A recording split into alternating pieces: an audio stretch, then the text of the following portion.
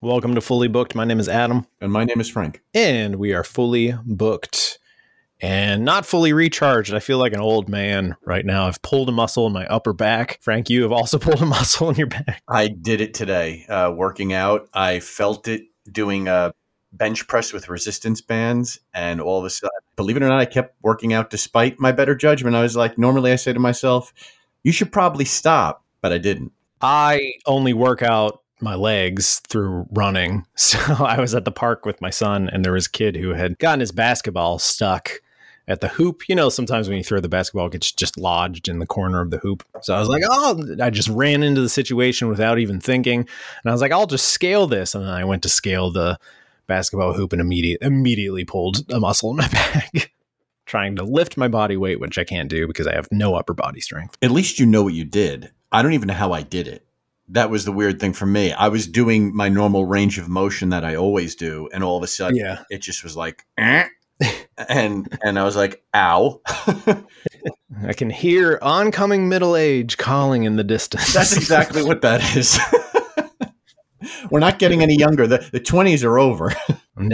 No, I'm overfed and I've pulled a muscle, and it's a great time to record. Ow. It hurts to laugh. Ow.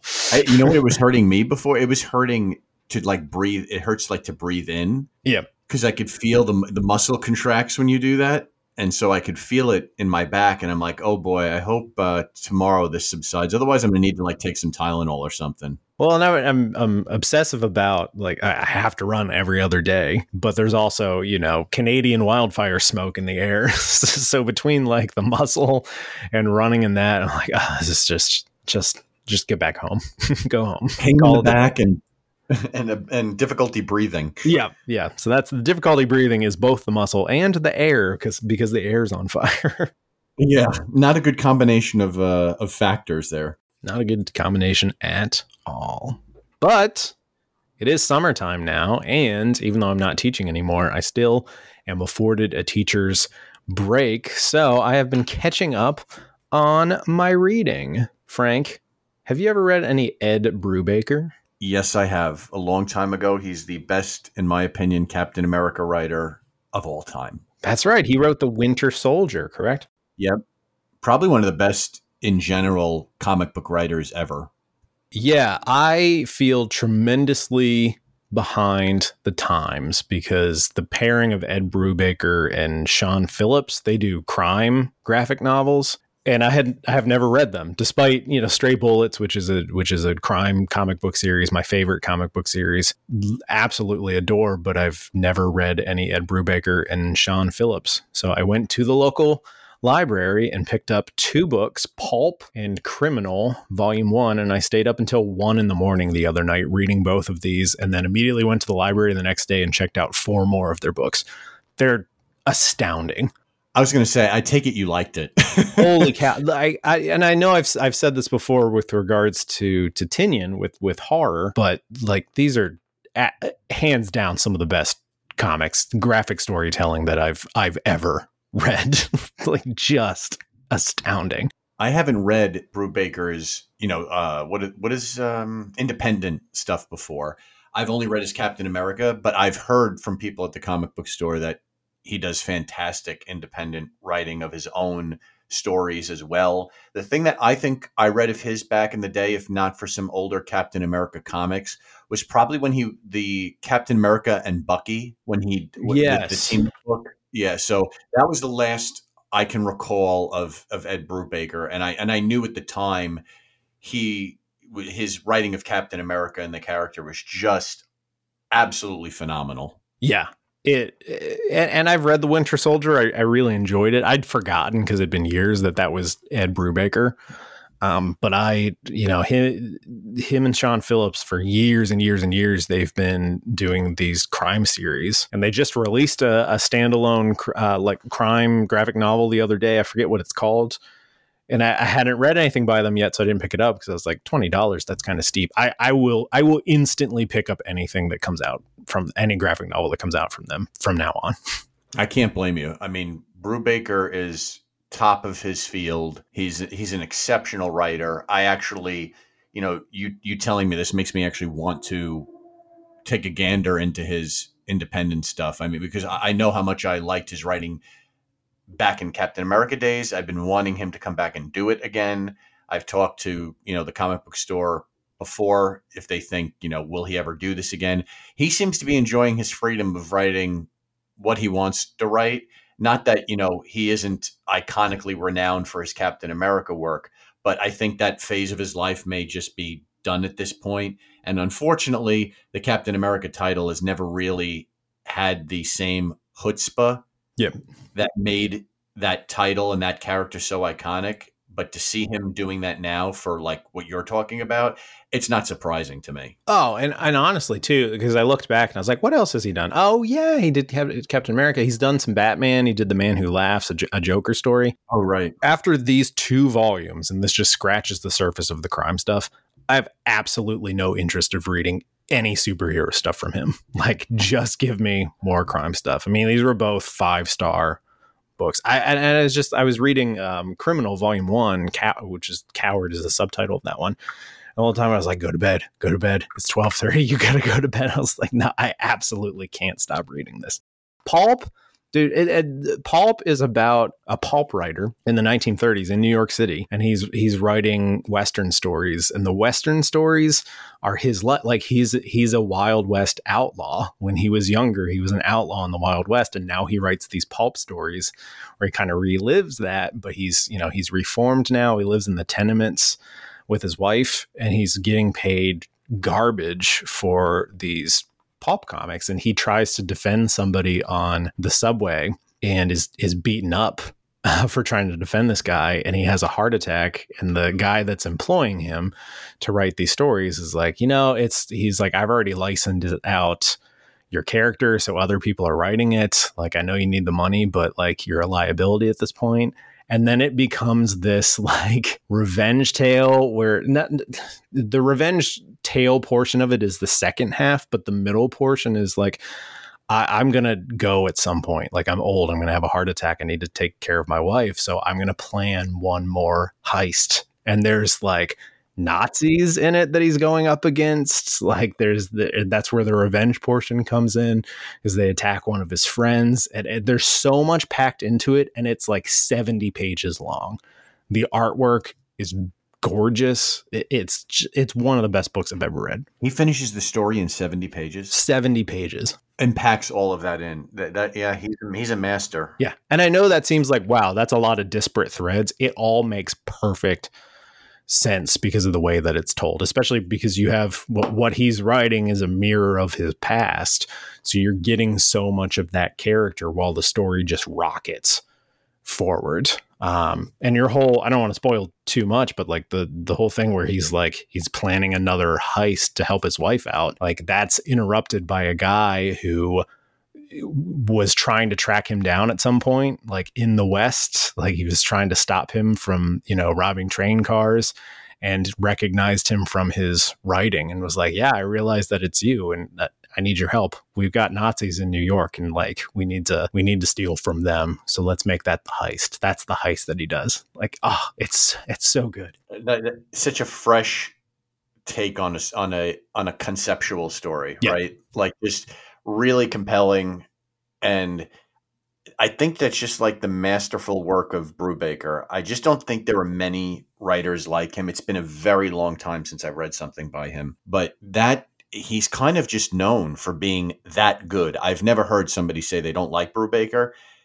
He's always been, in some ways, an idolized writer. Oh yeah, and you can see why. It's masterful. Criminal. So Criminal is a series of standalone novels, basically graphic novels. So you'll see it says like Volume 1, Volume 2, Volume 3, but Volume 3 is going to be a completely different story than Volume 1. And that first volume it's really one of those stories. It's so depressing, it's so violent, it's so bleak, but it's completely compelling from the first page. And it's longer than Pulp, but like, he'll introduce a character and you'll fall in love with that character within 6 panels. And then when that character gets killed off very shortly afterwards, it's devastating. Like, there was one part where I was like, no, I was like, how am I this attached to a character in this short of a story? And it's just the Sean Phillips art is just so perfectly paired with it. Like he's really able to draw the characterizations that Brubaker's going for. Man, I'm telling you, you've said you've tried to get into more independent comics. I mean, it's Image, so it's not overly independent. Go with Brubaker, man. Like I don't. It's he's one of those guys where I read stories like this and I just go like, why would I ever waste my time on another superhero story? I can't blame you.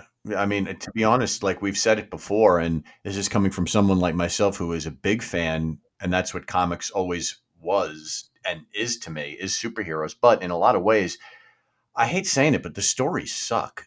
Like they're really bad, and they're not memorable. And it's something you're not the only person I've had that discussion with. I've talked with the comic store owners; they feel the same way. So, in a lot of ways, the big two, Marvel and DC, have in a way oversaturated the market with too many titles, leading to less quality of writing. And that's why it's opening up these opportunities for, granted, Image is really part of the quote unquote big three now. Yeah. You know, so like you said, and I agree, they're not really as independent as they once were, like a Boom Comics would be or a Dark Horse would be. But yeah, if, you know, I think of all the independent companies for Brubaker to be doing his writing with, I think Image is the best. I mean, granted, I'm a humongous Todd McFarlane fan, so that already solidifies it for me. But the fact that Brubaker chose Image, I mean, I think that's huge. And, you know, it's one of those things where I just want something really compelling. When all it takes for me is to read a book and I'm finding that book more interesting. I mean, let's be honest. We'll be talking about Bukowski soon.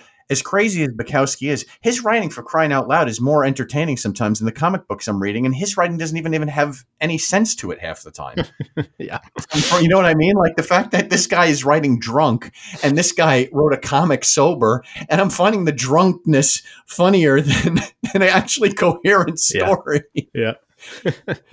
It's just crazy to think of the two parallel, you know, the two worlds. Like, and that's the thing. It's frustrating with comics like that. So, like, if we could find writers like Brubaker's a pro, you know, and if it's coming from the independents, if that's where it's going, then, you know, I'm going to try to give more of these a try, because I've been getting disappointed with the stories I'm reading. Yeah, I mean, the best stuff that I've read in years has been, I mean, so much stuff coming out of Image, Oni Comics, so much stuff coming out of Oni Comics. Like, there's so many good writers, and they cross over into the DC and the Marvel world. But like, when you see what they can do elsewhere, it's like, why bother? Like, I get excited when like somebody comes over, like Zdarsky writing Batman. I'm like, that's exciting because I love Zdarsky. But then I'm like, right, but I want him to have his own playground. That's what I love, that Zdarsky does have his own playground. Plus he does DC, plus he does Daredevil. And Zdarsky's Daredevil is very good. See, that and Zeb Wells' Spider-Man, those two things to me are solid stories.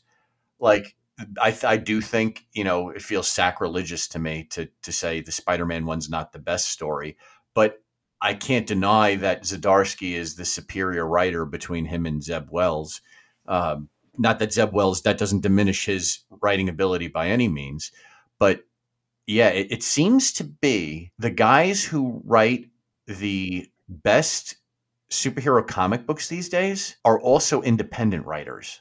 I don't know if they just have an ability to take characters on a different, not like changing the character from an IP protected standpoint, because you can't do that, but to make a compelling story. Because even the Comic Book Palace YouTube channel always talks about, because they get irritated just like we do, it's like, just tell me a good story.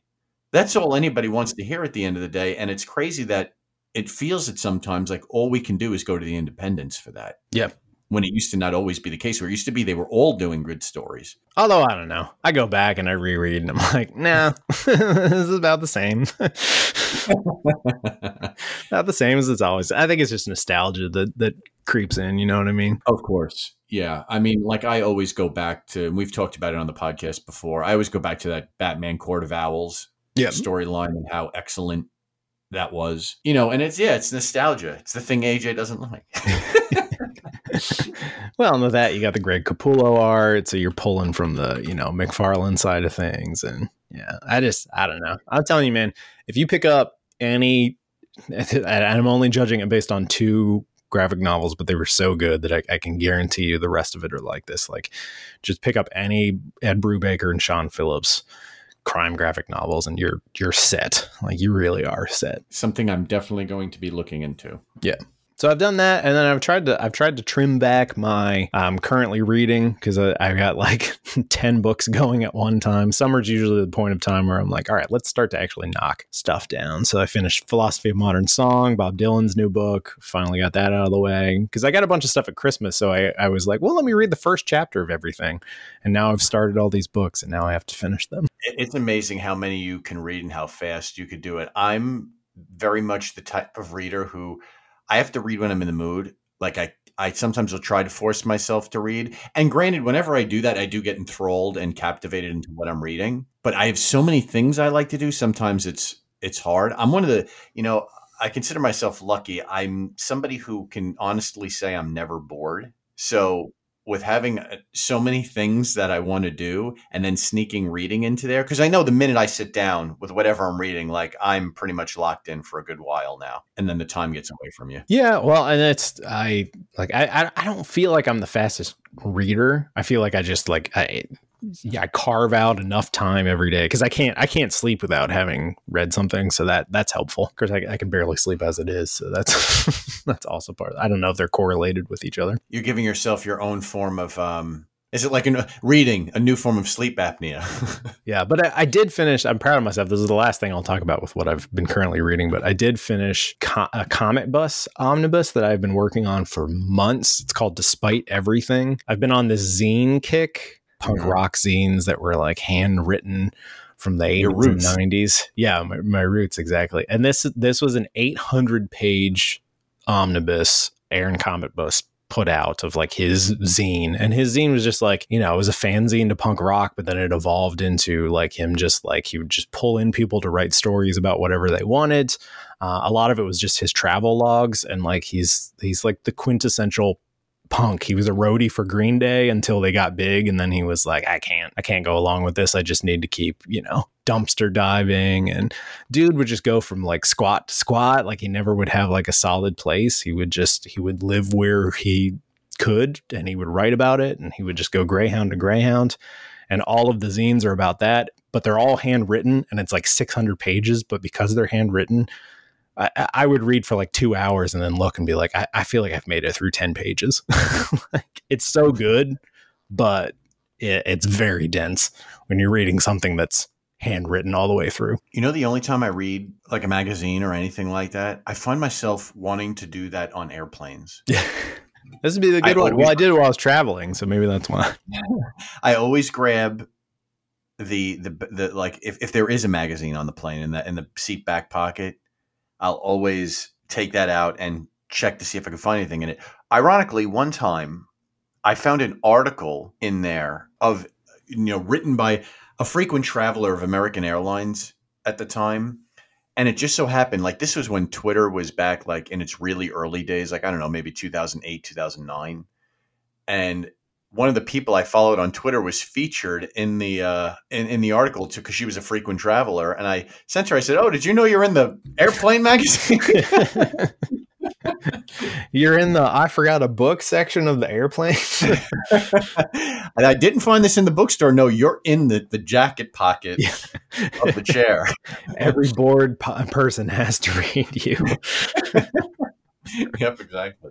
That's awesome. So that's been me. I've just been trying to get caught up on a lot of things. Just movies that I've amassed, books that I've started but haven't finished. And I think I still am currently reading 9 books because I got distracted by Ed Brubaker, but that's okay. I have a lot of comics and 2 books. I still pretty much only, when I told you about Written in Bone, I only read the section on the skull. That's going to be a hard book, I think, for me to finish, as interesting as it is, because too long of chapters, man. All right. So let's go in the opposite direction then. Let's talk about things that we can read quickly and easily. Yeah. So today we're going to talk about the books that pretty much encouraged us to read when we were kids, and what we found ourselves tied to when we were younger. And, if you're a parent listening to this or you're listening with your kids, these are some things that we've drawn to. And I still, and I'm sure AJ does too, still have an affinity for it today. I'm going to take a slightly different path because the books that I read when I was a kid, I either don't remember or I forced my mom to read the same Pinocchio Golden Book over and over and over and over again until I was old enough to read Goosebumps. But I've chosen some children's books that I think are going to be appealing to you, a wider audience. And I think it's stuff that I've read to my kids that two really good books that I want to point out. Should we talk about the Goosebumps thing for a minute? Because you and I are a huge fan of that. Or do you think that should be its own episode of itself? We can talk about it for a minute because I don't read them anymore. So I don't really want to go back and reread them. So I still want to collect all of the originals. I have a number of them. Yeah. Those books, I used to remember in elementary school getting the Scholastic magazine thing that they would hand out to all the kids in the classroom. Oh, yeah. And I used to remember seeing them in there. So it was weird because I talked to my mom about this not too long ago. And I said, I always felt bad bringing it home and saying I wanted something because I didn't want them to have to pay for it. And she used to say, I wouldn't have denied you reading. She says, if you wanted something, all you had to do was let me know. I don't know. It was a weird thing I used to do. There was only maybe a couple of times where there's something I really wanted. And I told her, but yeah, I remember I used to get so excited seeing the books in there. Oh, and yeah. Especially the Goosebump books.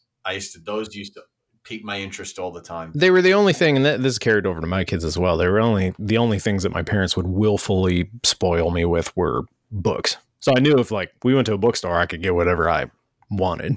Ask for a video game, and it's a hard no, but ask for a book and ye shall receive. And I ordered plenty of Goosebump books through those orders. I remember I got the Monster Blood trilogy when that came with the gross little gacky Monster Blood. Oh, did it really? Yeah. Yeah, that was cool. And I remember I had this party trick my parents would make me do where they would throw out a number between 1 and I think I got up to 50. Pretty sure I got up to 50. So they'd say there were 62 of them, right?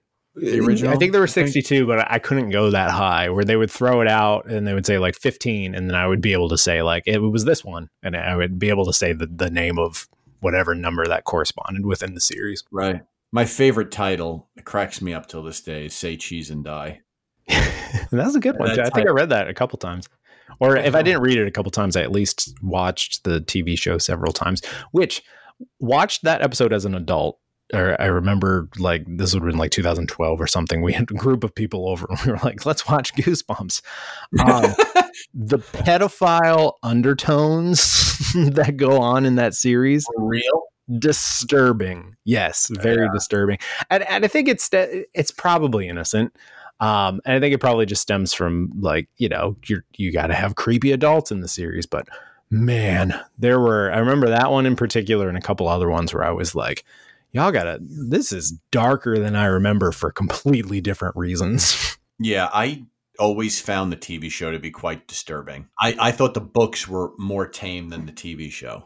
Yeah, for sure. Yeah. Visually, they darkened it up. The books were extremely tame. Honestly, the books were I tried to reread them maybe 10 years ago. I was like, these are kind of lame because there's only ever one quote unquote scare that comes in the third act, but everything leading up to that is every chapter is 2 or 3 pages long and every chapter has a cliffhanger, and then you go to the next page and it's it was the cat that jumped out.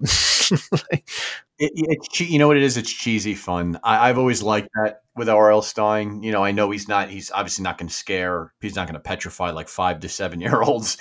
So my favorite book though of those, I mean, since we're on the topic of kid books, was the Horrorland. Oh yeah. I love that one. That was a good one. So that's another one goes along the lines of what you said. That the ending was very cheesy. Didn't they all get pimple popping or something like that? Yeah, I don't know. They're really goofy. I remember very little about the series, or what I remember very specific scenes that aren't even necessarily that important. I can remember Night of the Living Dummy 2. Where she reaches up into Slappy, the ventriloquist dummy, and feels his brain, and it turns out it's an old ham sandwich. That's all I remember about that one. Yeah, what I do remember, because I did read some of his newer books. Slappy World was the subtitle, and yeah, what R.L. Stine does for the kids, I notice, is he's very good with the suspense, the build up, but because he doesn't really want to make something really scary, it's usually more of from an adult standpoint, it's a cheesy, goofy thing. Almost like I was attempting to scare you, but I want you to realize it's all pretend. Right. Right. Which I don't. And now that I have a wider breadth of children's literature, maybe it was just the time, like, where you're this mass marketed, so you don't want to make parents mad by pushing something a little bit too far. But I'm like, the first line of Charlotte's Web is scarier than any Goosebumps book I ever read. Like, where's Papa going with that axe, Mama? Like, that's it. And in all seriousness, like, it's, that encompasses, like, where you read a little bit further and as a kid, like, where he's going with that axe. He's going to kill the pig. Like, and that's a book that deals with death quite in an in your face kind of especially manner. At the end with the spider herself and like the bond that they have. Yeah, no, it's a very sad story, that one. Yeah. Spoiler alert for Charlotte's Web. That's was written by E.B. White. You know what? I'm glad I let you say it, because I was about to say Roald Dahl, and I was like, no, it's Charlie and the Chocolate Factory. Yeah. Another great children's book. Actually, speaking of that one, what always irked me, so I love the movie with Gene Wilder, but they never went to the same length as the book. Like, remember the book when they tell you what happens with the kids at the end? Yes. Yeah. In the movie, they don't tell you what happens with anybody. It's just Charlie in the elevator with his grandpa, and they're flying around. Which I loved as a kid, because I was like, I felt weirdly, because Roald Dahl wrote some really dark stuff, especially his adult things. But as a kid, I was like, this movie is really, really messed up. Like, I'm left to assume these kids are dead. Yeah, because I remember I did it in the reverse order. Yeah. I watched the movie first. Yeah, I did too. And then I read the book. Yeah. And then when I read the book, I was like, oh, this is why so many people say, and this is me as a kid saying this, like, this is why so many people say, oh, the book's better. Yeah. Yeah. Because the book actually told you more of what happened to the kids. Because like you said, you're left really to, like, if you watched that in the theater, you would leave wondering, like, saying to your parents, like, oh, what happened to Veruca? What happens to it? Like, because you don't know. As a child, I was like, they're dead. They're absolutely dead. Which I liked. I love that movie. Honestly, I like that. I can't even equate the two. Like, I can't even say it's kind of like Trainspotting, like something that I never thought I would compare. But like, you can't, the adaptation into a film is a completely separate medium in this case. Like, I can't even say like, oh, the book's better. Like, no, it's completely different. And they have to attempt to appeal more to a mass market. Yeah. In those scenarios. So it gets a little more Hollywood up. They cut out, stuff that may to a reader or a super fan be a missing key cog. But, there could be many people who may not even be thinking what we were thinking about the end of the story. Some people might not even thought about the kids. Yeah. Exactly. After it. Have you, with Roald Dahl, have you ever read, and I know he's written a ton of stuff. I never read James and the Giant Peach, but I know that's one of his other big ones. You didn't read that one either? No, I've read some of his adult fiction, but I'm trying to think. I don't believe I've read any of his children's books. I have them. I have some of them, but I read Charlie and the Great Glass Elevator. Oh, that's right. That's the other one. Yeah, I don't think I read that one either. I think it was just Charlie and the Chocolate Factory. And then the movie was called Willy Wonka and the Chocolate Factory. And it wasn't until the remake with Johnny Depp where they went back to the Charlie name. And it sucked. Yeah, it was nowhere near. It was a far cry from the Gene Wilder. Gene Wilder was the perfect Willy Wonka. Yeah, it's one of those things like, don't bother. You don't need it. We don't need it. So I guess I could start us off here as we went off on that little tangent, still related to our childhood discussions. Yeah, absolutely. But the two books that I have here, I'll start with probably my favorite childhood book of all time that I checked out, which you could probably find in a previous podcast episode. I've probably mentioned it before. I read so many times and checked it out so many times from the library that back in the day when AJ and I were growing up, we used to have to write our names on the checkout card. Yeah. And the slide it was like a post. I couldn't even, what was one of those flashcards, and you would pretty much sign out your name on it so that the library would know that you're checking it out. And I checked out this book so many times, Harold and the Purple Crayon by Crockett Johnson. And my mom, one year for Christmas, found it for me. It's the 60th anniversary edition of it, and she bought me the book. And what I've always found so endearing about it, it's just this little kid with Harold with a little purple crayon, and all he does through all the pages of the book is draw. There's only a few words on each page, and it's very endearing. And still to this day, it's like my little prized possession of my childhood. And I wanted to read a little blurb here. I'll read the first paragraph that's on the inside jacket panel. One evening, Harold decided to go for a walk in the moonlight, but there wasn't any moon, and Harold needed a moon for a walk in the moonlight. Fortunately, he had brought his purple crayon, so he drew a moon. He also needed something to walk on, so he drew a path. And it keeps going on that. He goes through the book drawing all the things that he needs to satisfy what he needs to do, whatever it is he's wanting to do. And it was just a really like special book for me. What's crazy is looking at the back jacket sleeve. This I didn't know. Crockett Johnson, it was born in New York and spent his childhood on Long Island. Ah, there you go. No idea. But one interesting thing that you, Adam, pointed out to me is Crockett Johnson had written other Harold-based books, and there are actually some of them on here. Harold and the Purple Crayon's obviously the iconic one.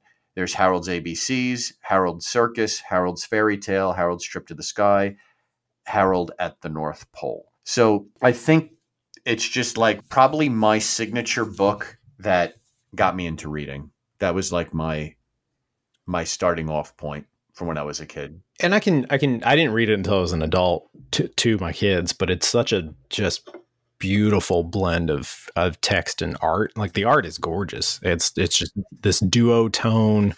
You know, you have the black outlines of character, but then everything else is like the backgrounds are a muted purple, and then the crayon is like a neon purple, and it just, man, it really pops. It really, really. You have a good copy too, because my copy, because this is the 60th anniversary, it's still got the muted tones, but it's using purple on white. Oh yeah, I could also be misremembering, and I also read a board book version of it. Okay, well, the one you're remembering, I actually think was how the original one I had, because I remember the original copy I used to check out from the library. Like you all can't see it here, but my copy is a little bit bigger.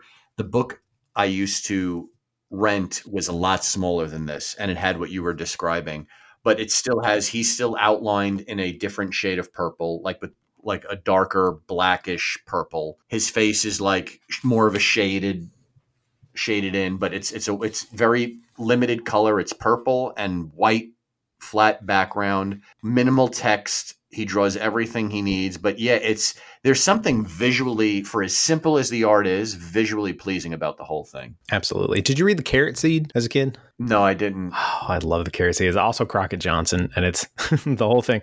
The whole thing is basically like a kid planted a carrot seed, and then everyone's like, I don't think it's going to come up. I don't think it's going to come up. I don't think it's going to come up. And then at the end, it's a giant carrot. It's like, and he always knew it would. And that's the end of the story. It's just the text is so minimal, but then the contrast between the seed is very tiny for the majority of the book, and then you turn the page and it's a giant carrot. It's like, yeah, he knew that would happen. Kind of amazing. Crockett Johnson created a niche of minimalism in the books, written here. Like, because I would imagine that this is how all the books written by him would be. I think so, but those are the only ones that I've read. I'm not sure. You know what has been on, and I just pulled it up, what has been on my to-read list since 2012 when this book came out is a biography of Crockett Johnson and Ruth Krauss, because I believe Ruth Krauss is the illustrator. You are correct. It actually says in the back of the book here, for many years, the author and illustrator of the popular comic strip Barnaby, Mr. Johnson also illustrated many wonderful children's books, including Ruth Krauss's The Carrot Seed. And so yeah, it goes along with exactly what you're saying. So the biography, I guess it's not a biography of the two of them. It's about their collaboration, but it sounded so fascinating. I put it on my to-read list in 2012, and I guess it wasn't that fascinating because I haven't gotten to it yet, but it's a smaller print run. But it's called Crockett Johnson and Ruth Krauss, How an Unlikely Couple Found Love, Dodged the FBI, and Transformed Children's Literature. So from the back, Crockett Johnson and Ruth Krauss were a husband and wife team that created such popular children's books as The Carrot Seed and How to Make an Earthquake. Separately, Johnson created the enduring children's classic Harold and the Purple Crayon and the groundbreaking comic strip Barnaby. Krauss wrote over a dozen children's books, illustrated by others, and pioneered the use of spontaneous, loose-tongued kids in children's literature. Together, their style, whimsical writing, clear and minimalist drawing, and a child's point of view is among the most revered and influential in children's literature and cartooning, inspiring the work of Maurice Sendak, Charles Schulz, Chris Van Allsburg, and John Chekska. The critical biography examines their lives and careers. Here's where it gets interesting, including their separate achievements when not collaborating, using correspondence, sketches, contemporary newspaper and magazine accounts, archived and personal interviews. Author Philip Nell draws a compelling portrait of a couple whose output encompassed children's literature, comics, graphic design, and the fine arts. Their mentorship of now famous illustrator Maurice Sendak is examined at length, as is the couple's appeal to adult contemporaries such as Duke Ellington and Dorothy Parker. Defiantly leftist in an era of McCarthyism and Cold War paranoia, they risked collaborations that often contained subtly rendered liberal themes. Indeed, the two were under FBI surveillance for years. That I didn't know about him. That sounds amazing. Like, and it's wild how like they mentored Maurice Sendak and appealed to Duke Ellington. You could just see how broad like the artwork and how clear cut it is, and the storytelling is. The Charles Schulz one is the one that, or I went wow to. Yeah. Like I didn't expect to hear that. I'm gonna add this to my wish list. Excuse me while I shop while we record the podcast.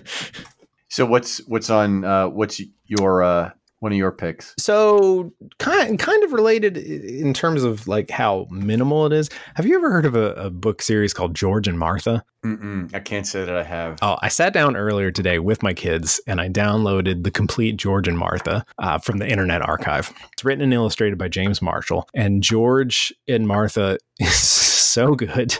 The complete set is like 250 pages, and the kids bowed out at about the halfway mark and went and did something else, and I sat and read the rest of it. But it follows two best friends that are also hippos, very simplistically drawn. Like it looks like something that a kid would draw. Very funny. He was close friends with Maurice Sendak, and Sendak wrote the foreword to this edition of everything, and it was basically like, he was snubbed by the Caldecott Awards. He never really received a lot of recognition in his lifetime, and part of that was like he very much did not want to be a commercial kind of artist and writer. Like he wrote what he wrote, which was tremendously funny, very compelling, a lot of non sequiturs, and that was it. The stories are hysterical, but you do read them sometimes and you're like, I can tell why like a group of stuffy, award people that would place awards on people for children's literature would overlook this. The first story, most of the stories are like 3 pages long. And the first story is just Martha's making split pea soup because she loves making split pea soup. And then it flips to the next page and Harold is eating it. Sorry, not Harold, George. I'm mixing it up with your book. George is not fond of split pea soup, but he doesn't want to hurt her feelings. So he just eats bowl and bowl after split pea soup. And then on this particular day, she feeds him 10 bowls of split pea soup. And he thinks to himself, I can't do this anymore. So he pours the next bowl into his shoes underneath the table, and she sees him and she's like, how are you going to walk home with split pea soup in your shoe? And he's like, I'm sorry, I didn't want to hurt your feelings, but I really hate split pea soup. And the story ends with her saying, I also hate split pea soup. I just like making it. It is hands down funniest children's book stories I've ever read. And some of them are very sweet. The characters clearly have a lot of love for each other, but some of it's like they're just funny. Like there's no reason for it to be anything more than it is. Like there's in that first volume, there's another one where George is in a hot air balloon and he's so big that it won't raise up. And Martha's like, well, maybe the basket's too heavy. And he's like, you're right. And he gets out to check the basket and it floats away. And he's like, well, I'd rather be on the ground with you. Yeah, that little endearing quality of it. Like they find the positive Yeah. take on, losing the balloon, but now they're together. Yeah. Yeah. Or she gets like really irritated with him one day and then goes off and plays her saxophone and it calms her down. And then he comes back and apologizes. And she's like, for what? End of story. There's a great one where it just starts with him peeking in her bathroom window. And it's like, George had a bad habit of peeking into other people's windows. And then she catches him while she's in the bath, and then she throws the bathtub out the window onto his head. And then it's like, he never did that again. Next story. It was those these old school kids books. They always had something, whether it was a cute, like a little positive message or something funny. Always had those very playful undertones. Oh, very extremely playful. And I mean, there's definitely stuff in it that probably wouldn't fly anymore. There's one about George's sweet tooth where he loves candy and Martha's like, that's unhealthy for you. Stop eating candy. And he's like, no, I like it. And she pulls out a cigar and he's like, stop smoking. And she's like, no. And he's like, no, it's terrible for you. It's going to cause harm. And she's like, well, I'll stop smoking if you stop eating sweets. And he never ate a sweet again. It's what's amazing is the humor, the fact that it makes us both laugh. That's crazy how a kid, because a kid is probably not going to laugh at it. A kid's probably just going to use it as a piece of, I shouldn't, I shouldn't do this or I shouldn't do that. Oh, my kids laughed at it for sure. Oh, they did. Oh, okay. Yeah. All right. So they're okay. So they're able to understand the joke then. That's good. So I love how you could see that with kids' books sometimes. Like sometimes, you know what I think? I've always wondered this. I think it might be the case.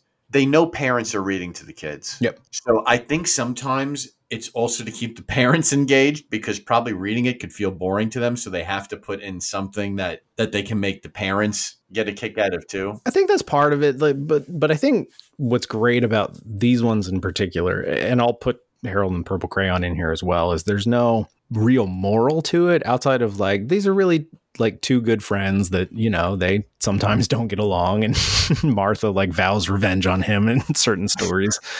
But there's no condescension there. Like there's no need for like this message. We're not going to hit a kid over the head with a moral. It's just like, hey, this is funny and I think you'll like it. And in that, there's a universal appeal, because I really hate heavy-handed, especially like in selecting things for now middle school and high school students. Like you really get a sense of the authors that are like, this person's condescending. This person's trying to appeal purposely to kids that don't want to read, or this person is purposely throwing a moral in here where it's like, it's too heavy-handed, whereas like simple is better a lot of times. Yeah, I mean, these both with Harold and the stories, they kind of just are. They're just like, you know what I mean? Like there's nothing hidden about it. It's just a story, a fun story. Right. And that's I would imagine for me, that's probably what made me check out Harold and the Purple Crayon so many times. I just must have, and I still do. I just liked it visually. I don't know. It's very hard to explain because he's just going from one thing to another. There really isn't like you mentioned, there's no real moral or meaning to it. He's just being almost. Right. As a kid with an imagination. We all understand that. That's a great way to put it. So my second one is, and this is probably what drew my affinity to being the dog lover that I am. And that was a book which I don't know many people who know about this book. It's called A Boy in the Doghouse by Betsy Duffy. This, I don't know if this was a Scholastic book. It doesn't. It was published by a Half Moon book with the quote review, "Warm, funny, and wonderful" by Patricia Riley Giff. I don't know who that is. I don't even know who the author is. But I did write in the book. As I look at it now, when I was a kid, I wrote my name in it. I wrote my name in it and I scribbled on the front. So I did cause damage to the book. So apparently, AJ, I did write in books at one point in time. Yes. But this book was cool. It has at each chapter, it has a little drawing of a dog, or the dog's name is Lucky, and the main character is George. So it's about the boy George and his dog Lucky, and there's a lot of artwork within this book. It's a chapter book for kids, but there is still a lot of artwork in it, which is really neat. And this is another one like Harold and the Purple Crayon. I read it many times. And on the back of the book, book list says a sure hit with beginning chapter book readers and dog lovers alike. So no wonder I liked it. And the little synopsis on the back says, George loves his new puppy Lucky, but Lucky is out of control. George has to train him soon, or his parents will take Lucky back to the pound. Lucky has a lot of work to do. He has to train George to sleep outside with him, scratch him behind the ears, and feed him his favorite food, ham. Who will win this comic battle of wills? I love it. So, yeah, it's just fun. And it was a very I kind of recall what my mom always pictured. She always envisioned me surrounded by four dogs, like me surrounded with my dogs. And this book is kind of like an encapsulation of that for me. So that's why this was probably my other childhood pick. I don't know how popular this one is, like Harold and the Purple Crayon. This may be more one of those obscure, those things like off the beaten path that not many people know about. I came across it by maybe happenstance. I don't even know where I got it from, to be honest. I'm looking at a copy right now again on Internet Archive. So if you want to read along at home. AJ's adding another book to his wish list. More shopping. And this one is water stained. I love. Well, it's very old. I'm not sure what year this is even from. 1991. 91. Oh, and here we go about the author. Betsy Duffy was born in Anderson, South Carolina, and attended Clemson University. A Boy in the Doghouse is her second book for children. The character Lucky is derived from Mrs. Duffy's experiences with her puppy Chester and the 10 other dogs she and her family have owned over the years. Betsy lives in Atlanta, Georgia with her husband and 2 sons. And the illustrator was Leslie Morrill. And Leslie Morrill illustrated many books for children. He lives in Chevy Chase, Maryland. And I apparently wrote, oh my goodness, AJ, this is unbelievable. In the back of the book, I haven't looked at this book now in years. And for some reason, two things are amusing about this. There's a picture on the back, the last page of the book in the back, where the about the author is. And the dog, there's a picture of the dog laying down with his shadow. What's really gruesome is the dog sadly looks like he's passed away with the way the picture was drawn. So it's actually very disturbing. And the fact that I colored in the dog green because I didn't like the white spots. Like I guess I thought the white spots were for me to color. So if you could see. Yeah, I'm looking at the same picture on my end. It looks like he's bled to death. Yeah, I know that's not what was intended. But if you could see on mine, I colored in it green. And remember how we were talking about when you checked out a book at the library, the card? I created my own, you can't see it, but I created my own taped down slot here to insert myself checking out my own book, and I wrote my name on it. That's adorable. And clearly, I couldn't write the letter A. Adorable. Yes. Oh, my little self.